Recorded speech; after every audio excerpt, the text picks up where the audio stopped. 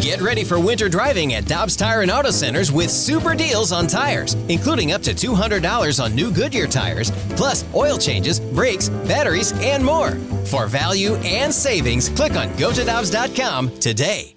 The Danny Mac Show with BK podcast powered by I Promise. Now, here's Danny Mac with BK.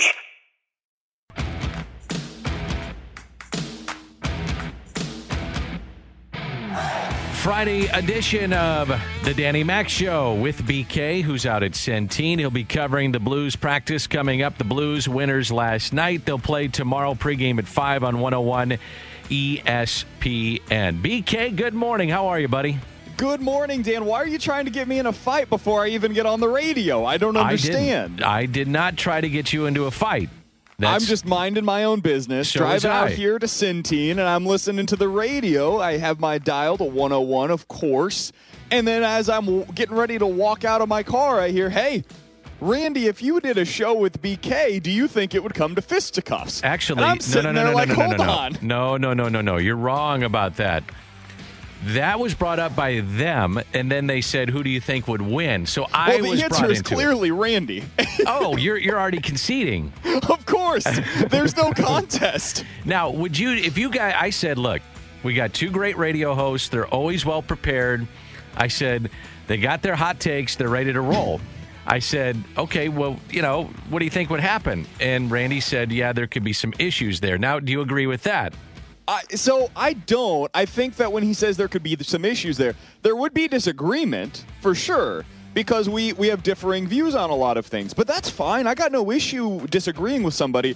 The thing that I respect about Randy is that Randy brings to the table something where he is passionately behind that view because he is well researched. And he has a reason to have that view. But so reasonable are you. minds can disagree. But you're very well researched as well. Sure, and so we can go back and forth, and I'm more than happy to have that conversation. Like the Cardinals do things that I disagree with. They're well-researched. Like, they're not just willy-nilly making deals out here. John Mozeliak is very good at his job. Multiple people can have multiple different views on things. Dan, we had a differing view yesterday. That's okay. It happens from time to time. I enjoy that. That's what's fun about that. What did we disagree about? We had a slight disagreement on the Padres thing, and we talked it over, and we moved on, and life's good because of it. I think it's great for the sport. I think it's great that the Padres are able to keep him. I wish other teams would use that model to where Pittsburgh isn't flipping players every other year. I would love to see Lindor still in Cleveland because it's great for their fan base, and it's a great fan base in Cleveland. So that part of it, yes, I agree with. $314 million or $340 or whatever it was after 143 games, I would have probably waited a year. Yeah, that's all I'm saying. Absolutely, and that's where we disagreed, and there's no issues with that. You're well researched. You had a reason as to why you would have done that. Yes, I like doing it early, and that's just a differing view, and there ain't nothing wrong with that. That's what makes the world go round. Did you hear Mo on the air today? I did. I heard him with you guys. I heard his presser with the media as well earlier today. I thought he was fantastic. I was fascinated by what Mo said when it came to two things. Multiple things other than this, but the two that really stood out to me were his thoughts on what he defines as success for the Cardinals, and also whether or not he has time to actually, in the moment, appreciate some of the things that he's able to accomplish and how difficult that can be now in 2021 where everything is so about the immediate gratification. Yeah, it was interesting because some people will say the only way that it's a successful season is to win a championship. And I understand that. I also look at it from a business point of view. And part of the business point of view is bringing people and interest down to the ballpark and generating revenue. That's the business side of it. So there's a couple of different ways to look at it. Also, there's been the highly successful view of finishing with a winning record every year. That's something that is of interest, and having a chance to go into postseason play. So you keep the interest level up. I can see all the different viewpoints. I don't know if there's a right or a wrong. You know, if Al Davis was with us, he'd say, just win, baby. There is no number two. And I've heard a lot of guys say that. Finishing second. I was just watching a thing with Dale Earnhardt the other day. He said, finishing second, I lost. He said, that sucks. I mean, it was great. And as a guy that enjoys sports, I was like, that's pretty good. I like it. You know, just win, baby. And that's what it comes down to. Just win. Yeah, I think it's about all of these different things, right? The ultimate success is, of course, coming home with the hardware. That's what everybody is striving for, or at least what everybody should be striving for on a year-in, year-out basis. That's the goal. That's why all of us are doing this. We're covering the sports because we want to see those teams win a title. That being said, there's more to it than just that. What Mo said about having it be a workplace for him, something that he takes pride in, is that people go to work every day and they enjoy working for the Cardinals. That's really meaningful. The culture that you're able to build within any organization, if you are in a management position, building a strong culture is one of the first things that you should take pride in doing. The other thing is, it's about more than just the winning for the baseball side of things, even before you get to the business. It's about community, it's about bringing a bunch of people that have differing interests, differing views on a multitude of things to one place where the common element between all of them is loving the game of baseball and having a team that they can cheer for. Every night during the summer, you and 40,000 of your closest friends go down to the ballpark, and that's meaningful as well. So it's all of these different things, not to get too pie in the sky. I have kind of this romanticism with baseball kind of a thing, but it's all of that. All of that is what defines success. I'm fine saying it. It's okay to have that, because to me, that's part of what baseball is all about. Like you said, there is a civic responsibility that I'm sure that Tom Stillman feels, Bill DeWitt feels, and others feel about their business interest of whatever they do in any walk of life. But when you're talking about sports, there's a civic responsibility to those that support you to try to put the best product out on the field. That's the way I look at it. So part of that is winning. Part of that is bringing people to the ballpark. Part of that is being responsible business people, supporting the various charities that are in your community, which they do wonderfully well. Both franchises do that well. I just look at that as the big picture of all this. By the way, the 314, Danny Mac, BK, second place is the loser. Okay. They're fans that are out there I get what you're saying, Danny Mac. That's cool. I just want to win. And that's okay, too. I see both sides of that. While you're out there, and before we go to our first break, we got Ted Simmons, by the way, coming up. I conducted an interview with Ted. I think fans would love to hear from the future Major League Baseball Hall of Famer. I don't know if you can call him officially a Major League Baseball Hall of Famer until you're inducted, but we know he's going in. So I'm going to say it, Major League Baseball Hall of Famer. So you're going to hear from Ted Simmons. But I want to get your thoughts very quickly on the Blues. You're out at Centene. They're going to practice today. I've been saying, I'm harping on this. The schedule, this is the soft point in the schedule. If you want to look at it that way, you're going to have a lot of games with Colorado, a lot of games with Vegas by the end. Last night was an important win. They were, 30-some-odd seconds away from not getting anything, and they walk away with a couple points. That's a big win for the Blues. Absolutely. It was the opposite of what happened in that Coyotes game, where they were winning the whole time, winning, and then boom, 0.7 seconds left. Coyotes get that goal. They win in the shootout, and the Blues lose the point. This was the opposite of that. The Blues were the better team for much of that game, second period notwithstanding. Much of the game, they were the better team on the ice, but it looked like they were going to go home with a loss. And coming off of that Coyotes series, that would have been, a kind of an outsized importance in terms of the loss, especially with now it sounds like Barbashev. We'll see what's going on with his injury, but that's another potentially significant loss. Dan, this is a really important period for the Blues, as you said. You got San Jose again on Saturday, and this is really kind of that California swing. You got two coming up against LA, another one against San Jose, then Anaheim, LA again, San Jose. You've got to start racking up the points here because, as Joey Vitale told you earlier this morning, once you get down the stretch and you've got 13 of the last 30, I believe it is, against Vegas and Colorado, that's where things could get a little dicey. So you need to rack up the wins here. The problem is you're trying to rack these up at your probably peak when it comes to the injuries. So yes. It's a lot of competing factors here, but the Blues have to find a way to come out on top. And regardless of how it looked at times, last night all that matters is that they were able to do exactly that. Think about it, BK. You got Parayko out, Thomas, Bozak, who else am I forgetting? Tarasenko is out. And then you look at Jordan Bennington. He has been really good, I think, from the opening drop of the puck this season. Yeah, there's a few that he's going to say, I wish I had that back. Every goaltender says that. But for the most part, really good. 30 of 32 last night. He's now 8-3-2. That was the 8th straight one-goal game for the Blues, if you take away the empty netters. So in tight games, he's playing well. And if he plays well, even with the injuries in front, he's giving you a chance to win. Absolutely. He's been fantastic this season, Dan, and that's exactly what they needed out of him. They needed to find out, much like what we have the conversations with the Cardinals. It's different because Binnington has proven more, of course, but they needed to learn big picture sense. Is this guy a legitimate number one franchise goaltender? Was he a flash in the pan? Was the bubble a sign of things to come? Well, the answer is he's clearly a number one goalie in the NHL. He's a guy that the Blues can build around. Jamie Rivers said this the other day, and it's absolutely true. The identity of the Blues is in part tied into Jordan Binnington right now.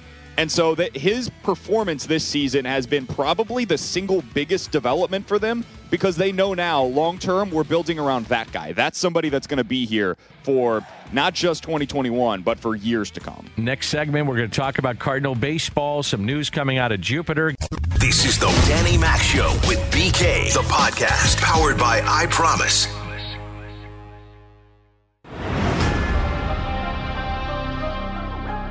John Mozeliak and Mike Schild both with Zoom calls with the media today down in Jupiter, just kind of giving everybody a State of the Union and what's happening. And John Mozeliak was asked about Andrew Knizner and maybe his immediate future. Is it in the minor leagues? Is it with the majors? Is it backup? Where is it right now? I mean, obviously, creating that I-55 corridor where you're taking advantage of playing time is something that we're not opposed to. But the key is really going to be how things play out with what Yadi's schedule looks like, and then how do we backfill behind that. It's interesting. I said this morning I'm going to put the over-under at 120 for Yadi to play this year, BK. I think a lot of people would take the over, and if Knizner is a part of the future that does potentially stunt his growth by just sitting on the bench as a backup, is he better off being in the minor leagues? I think it's a legitimate question. It's a fair question. I guess the follow-up to that, Dan, and I know that Mo mentioned this earlier today with the media as well, is Ivan Herrera. What's the plan with him this year? I would imagine, and you can tell me if I'm wrong on this, I would think my assumption would be he starts at AA and then works his way up to AAA probably by the end of this season. Do you think that seems about right for his timeline? For sure. And I think a lot of it, BK, even though we do have an announcement of when minor leagues is going to start, will we get to minor league baseball? Does the season start on time? Do you have a full schedule? Now, if you do, that may change your thinking of what you're wanting to do with these guys in preparation. If not, if it trickles down to where Knizner is going to go to AAA, and by all accounts, it looks like AAA will start on time because you have to have a feeder system if guys get hurt, that kind of thing at the major league level. If that would then block Herrera potentially getting time at AAA, that's something to think about. And I don't know the answer, and I'm not sure Major League Baseball does. They're saying, hey, here's the schedules. They're coming out. We're going to have it. And hey, look, maybe that's the way it goes, and hopefully that is the case. But I don't want him sitting around. I want these guys playing. And if Knizner's your best shot as a backup, then so be it. And it's interesting, I think, what Mo said. We're going to have to talk to Yadi about his schedule. I think just knowing Yadi a little bit, if he's healthy enough to play, he's going to want to play. And that means playing probably 5 out of 7, 6 out of 7 every week. He played 42 of their 58 games last year. He played basically every time that he was possibly able to in 2019. We know how this goes. We've had this conversation, I think, for 5 years now here in St. Louis about, hey, Yadi's getting up there in age. Maybe it's time to start. First it was Carson Kelly. Maybe Carson Kelly deserves some opportunities. Then it became Andrew Knizner. Eventually this is going to be a conversation with Ivan Herrera. I don't know what more we can say other than Yadi's going to play every day he can, and whoever is behind him is going to fit in where they can. So will Andrew Knizner play some in AAA this year? Yeah, I would think the answer to that question is yes, because you need to get him some at-bats. You can't just have him sitting on the bench the way that he did for much of last season. You need to be able to also showcase him. Like, if he is potentially a trade chip for the Cardinals as well, and who knows, maybe he's not, but if he is, well, other teams are going to want to see what this guy can do now, too, because now you've had 1 year with almost no at-bats for Andrew Knizner, not just for the Cardinals, but for any of the other 29 teams that might be interested in Knizner in 2022 or beyond. So I think he's definitely going to get some time down there. To me, it's a question of how much. And the Cardinals did bring in, as you know, BK, some under-the-radar guys that have Major League experience that could be a backup. So that's something to think about. And also, Mo was asked about what we're talking about here, balancing the playing time for Andrew Knizner. We have to come to grips with, Yadi has to understand where he's at in his own career and balance that with us trying to create that really succession plan or pipeline of sort of the next person that's going to get that catching role. And so, we certainly have somebody like Kiz, who I think when you look back to 2020, didn't get the opportunities that maybe we had envisioned. But now, again, we played a 58-game season, and so things didn't really play out the way we had hoped there. But as we look at 2021, I think we've got to be very cognizant of trying to find those at-bats, trying to find game experience that is at the major league level for someone like Kiz. Interesting, and that's what we're talking about, balancing, stunting the growth of a potential starter. And again, you made the right point, BK. We don't know inside those walls what the Cardinals think the timeline for Herrera. Is Knizner the guy? Does it happen next year? Injuries dictate things too. If Yadi gets hurt, Andrew Knizner's up and he's probably playing every day. All those things are on the table, but as it's currently constructed, it's a fine line, and all organizations are dealing with this because of the shutdown last year. We don't want to stunt the growth of people that could help us now or in the future, and that's something they got to think about. Yeah, the Cardinals have answered those questions in the outfield. They're going to give their young guys opportunities. They decided not to do that at catcher, and I think sometimes, Dan, as much as we want to read into the words that these organizations put out there, it's more important to read into the actions. The actions that the Cardinals gave you this offseason were, we want to find out what these young outfielders can do. They sent away Dexter Fowler. Despite the fact that there were a bunch of veteran options out there on the open market, they decided to stand pat with what they had in the outfield. The opposite was true at catcher. They had a 38-year-old catcher who we all love and adore and wanted back here in St. Louis. And the Cardinals decided to bring him back instead of giving the full-time opportunity to Andrew Knizner. And last year, you can read into it as well, even when Yadi was out, instead of going with Andrew Knizner as the everyday catcher, they decided to give Wieters, who had a broken toe at the time, more opportunities than Knizner. So I think at this point, I'm kind of almost done with the conversation of should Knizner get a bunch of opportunities. The number one catcher for this team is Yadi or Molina, and then whoever is behind him will start 30 or 40 games next year. I got a lot of time on my hands sometimes at night, and so I started going through what I think is the 26-man roster currently constructed. Oh, I love it. Okay, are you ready for this? Let's do it. All right, my starting rotation is Flaherty, KK, Waino, Michaelis, and Carlos Martinez, and I do that because of some. Mike Schill came out yesterday and talked about guys that could be swing guys. So, and you're going to hear that in a moment. In the bullpen, I've got three lefties. I've got Miller, Cabrera, Webb. Right-handed, I got Gant, Hicks, Reyes, Gallegos, Helsley, Daniel Ponce de Leon. So on the outside looking in, currently constructed, and again, this is really early, and this probably changes daily. I have got, from the pitching side, outside looking in, Fernandez, Elledge, Oviedo, Rondon, Woodford, and Whitley. Whitley would be a tough one because he's got a chance to really make hay, I think. So I'm going with just a four-man bench, if you notice that. That's a lot of pitching because I think they're going to have to cover a lot of innings. Carpenter from the left side, Knizner, my backup catcher, Lane Thomas, and Amundo Sosa. And then your starters are pretty easy. Molina, Goldie, Edmund, DeYoung, Arenado, O'Neill, Bader, Carlson. There you go. What do you think? I think that makes a lot of sense. I missed one of your bullpen guys. Who were your right-handed relievers? Gant, Hicks, Helsley, Ponce, Reyes. Who am I missing there? Reyes, Gallegos, Helsley, Ponce. Gallegos is the last one. Yep. Yeah, I think that makes a lot of sense. The big decision that they're going to have, there's two of them. First of all, how many from the pen? And you're either probably going to have 8 or 9 there. It's going to be a roster crunch. And then the secondary question on top of that is, okay, if you take 8 or 9, who's the guy that is missing the club, going to start out the year in AAA that probably should be on a major league roster? We talked about this yesterday, Dan, and they have so many options, which is a good thing. It's a great thing, in fact, that you're going to have guys that start the year in AAA that should be in most major league bullpens. And some of them, like you look at a guy like Whitley, he could be a high leverage situation reliever for a lot of teams across the league. And for the Cardinals, he very well may start in AAA. And I think the way you have to look at this is... Oh, wait. Another one. Justin Williams? I do not have Williams because I think he's going to get a 4-year option. That's okay. I'm banking on that. There's that weird technicality you can get into with service time and various things, and there's a little confusion with it. I don't want to get too technical, but I'm thinking that. That doesn't mean it's going to happen. And if not, then it really complicates what you're going to do on your bench, potentially. Here is Mike Schilt talking about what some swing relievers could be looking like. And we're talking about some of the members here that we just mentioned. A guy like Reyes, Cabrera, Gant, who knows? From there, Alex will be given an opportunity to look at the starting up chance. But again, we talked about his innings and how that can be a issue moving forward for the season that we anticipate to have for the length of it. John Gant, similar deal, be getting a little more touches, stretched out a little bit. We can build them up and then transition if it ends up being the case to where they can go to the bullpen. It's an easier transition and to ramp them up later in camp. And you also then build up innings. It's not only the carrot to the player, hey, stretch out as starter, and they haven't decided, maybe piggyback or occasional 6-man rotate, whatever.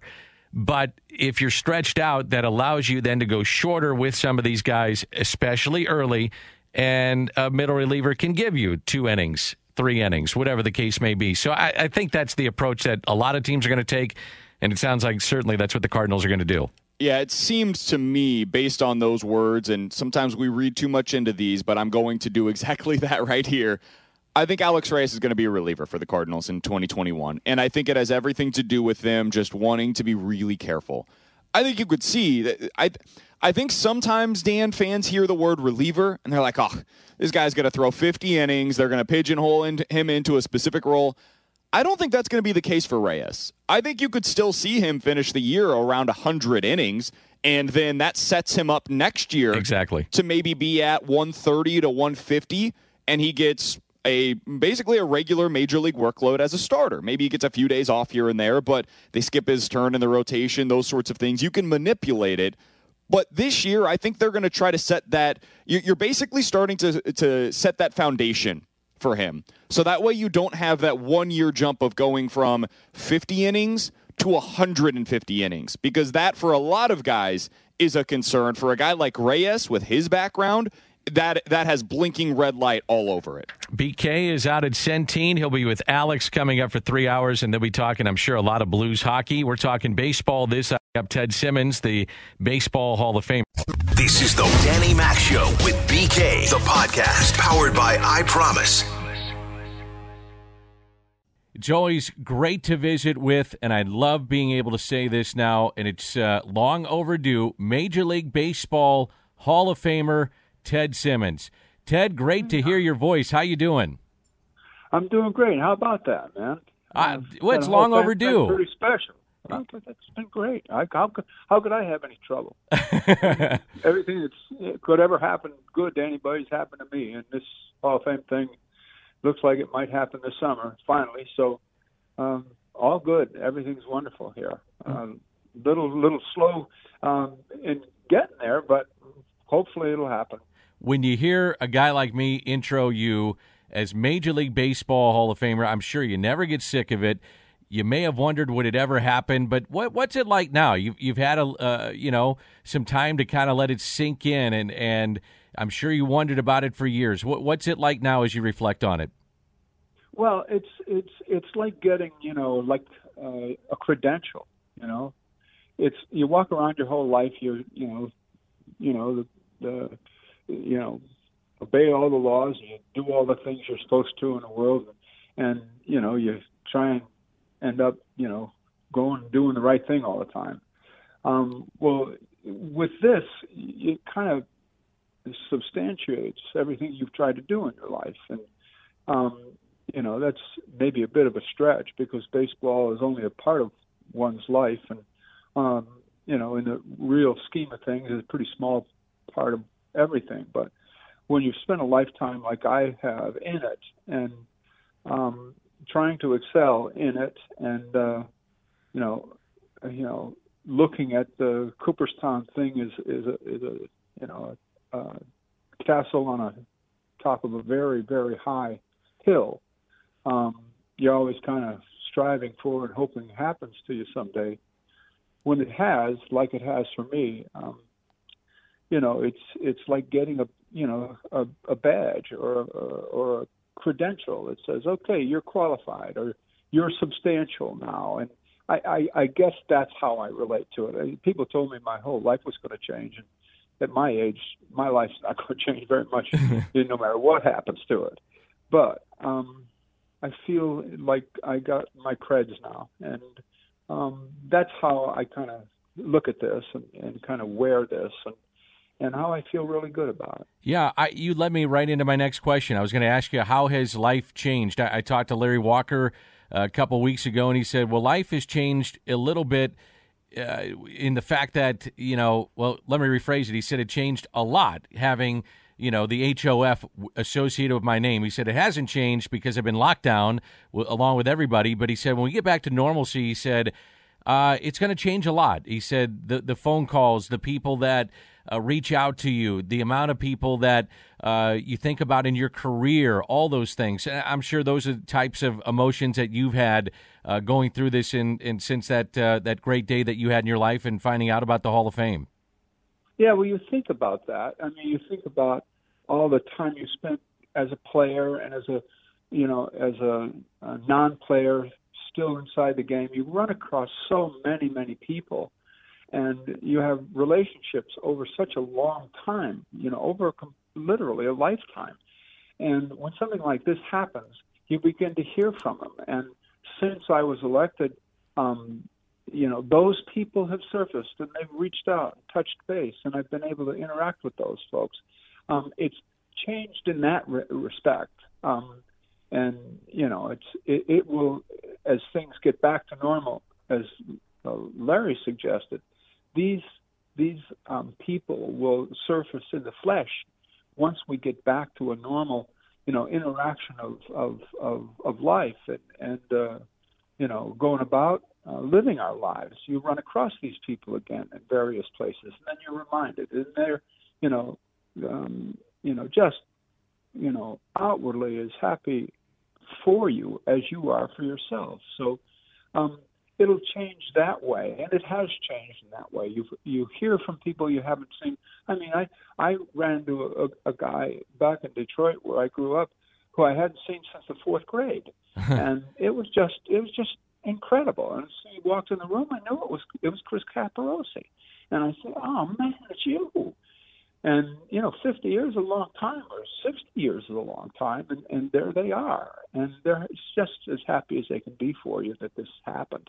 They feel as though it's happening to some extent to them as well, and so that's what makes it wonderful. That is such a great story, and I'm just so happy for you, Ted. I know that you follow the Cardinals as closely as you can, whether you're in baseball or out of baseball now, and we'll talk about that in a moment, but I've always felt that you needed to be not only a Cardinal Hall of Famer, but a baseball Hall of Famer. The numbers were there. That was no doubt about it. And but the thing I remember, we did a conversation right before you were looking at the potential of coming up again for the Hall of Fame. And I sensed you were not bitter. I love that about you. You were never bitter about it. How did you go about that? I was bitter. I was mad that you weren't in the Hall of Fame and you weren't. Well, bitterness is a waste of one's time and energies. I mean, you can spend your entire life angry and bitter at all sorts of things and people, which you carry around, and pretty soon you've got a very, very large sack you're hauling around on your back everywhere you go, and as you approach people with that bitterness or that big bag of whatever you want to call it on your back, people can see that, and they say, "What on earth's he got on his back? And what on earth's in that bag?" And then you walk up to them and say, "Oh, you really want to know? Well, let me show you." And you open that bag up, and all this bitterness just comes flying out. And you want to know something? Those people you've just opened that bag for don't want anything to do with you. And so I learned a long time ago, it's tough enough in this world just to be nice to people, good, doing the right thing. And to walk around with bitterness for whatever reason, I mean, people get really, really get tired of seeing it. And maybe you don't notice it, or maybe you don't see it, but they can see you coming with it. And they don't want anything to do with you. Yeah, it's well put. Is it extra special, Ted, that it took this long? I know that may sound crazy, but you had to wait and wait and wait, and your family had to wait. It's not just the player. It's your wife and your kids and extended friends and family, and everybody is pulling for you so hard to get in, and it doesn't happen. And then it doesn't happen again, and so on and so forth. And then all of a sudden it does. Did it make it extra special? Well, it makes it extra special to get in however long or short a time it takes. And yet getting in is really, really special stuff. There's no getting around that. I mean, you hope it happens, and, you go through that process 3 or 4 times like I had to. You build your hopes up and you let them all go down, and then you build them up again and they all go back down. It's a roller coaster that, can drive you crazy if you let it. So you take a kind of an even keel toward it all and hope that someday it happens, and then it finally does, and then it's like a rocket ship just taking off and sending you right to the moon. So it's pretty special stuff, however it happens for you or however long it takes. But, I look at the people that I'm going in with, and certainly Jeter, what a great, great player he was, Mr. Yankee and the captain and all the things that, he was. And then Larry Walker was an incredible player, and he was a little like myself. It took him a while to get elected in there and recognized and noticed. But he, as a player, was a, 6-tool type who could throw and run and steal a base and homer. He could hit 350. He was just a spectacular player, and people, said, well, that's all attributed to the fact that he played in Denver. That's baloney. He played forever in Montreal before that ever happened. Right. And this guy was a star. I mean, a huge player. So going in with those two people is really special. But I have to admit, if there's one great thing that I can look back about having had to wait, I can't think of one person that I would have rather gone into the Hall of Fame with than going in with Marvin Miller. He meant so much to me in my lifetime. I was connected with the Players Association all during his tenure, and looking up to him, he was a real role model for so many of us, but he certainly was for me. And had to wait and then go in the Hall of Fame at the same time with Marvin Miller is something that unites me to him. And I can't think of a more important person that I could have possibly handpicked to go in with. Why was he so special for you? Well, I came from a rat trap of a place inside Detroit,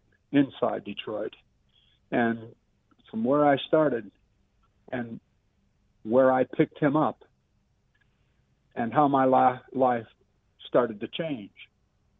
I mean, not just a little bit, but dramatically. Everything that I've essentially been able to accumulate in my life, starting from that little rat trap in Detroit to where I stand and sit here in St. Louis, in one form or another, is absolutely directly attributable to Marvin Miller in one form or another. So that's how significant he was for me at a time when, as I say, my minimum, salary was $7,500 for year one. The day I came to play for the Cardinals, that's $7,500 for the whole season, and he moved it from there to $1,400 in about 12 months. And I said to my wife, after that raise came as a minimum salary from $7,500 to $10,000 to $14,500, we can buy a car. And we did. Okay? And we did. And from there, we eventually bought a house, and so on and so forth.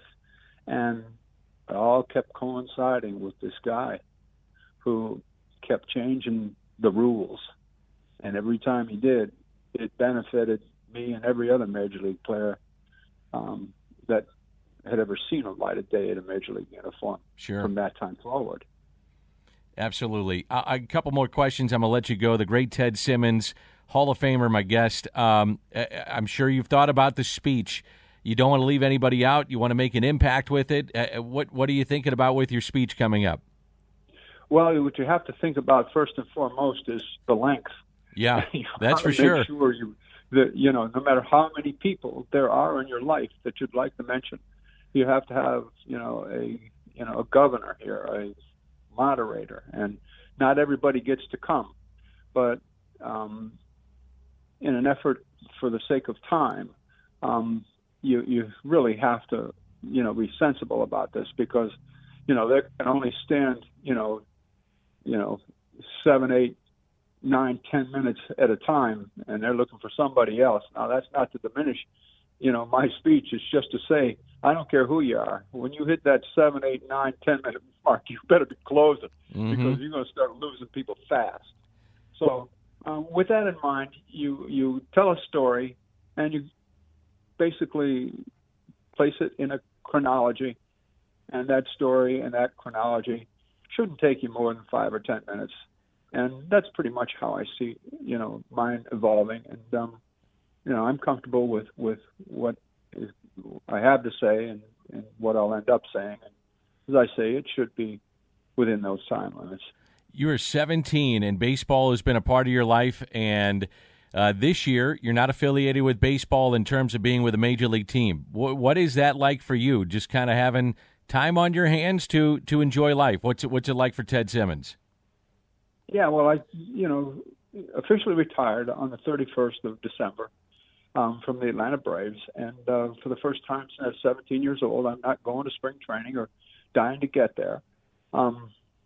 What it's been like is essentially what it's been like for everybody with the virus and everything and everyone being shut down. You're essentially isolated from just about everything, and certainly, it's, for me, difficult like it is for everyone. I haven't seen my grandkids. I haven't seen my sons.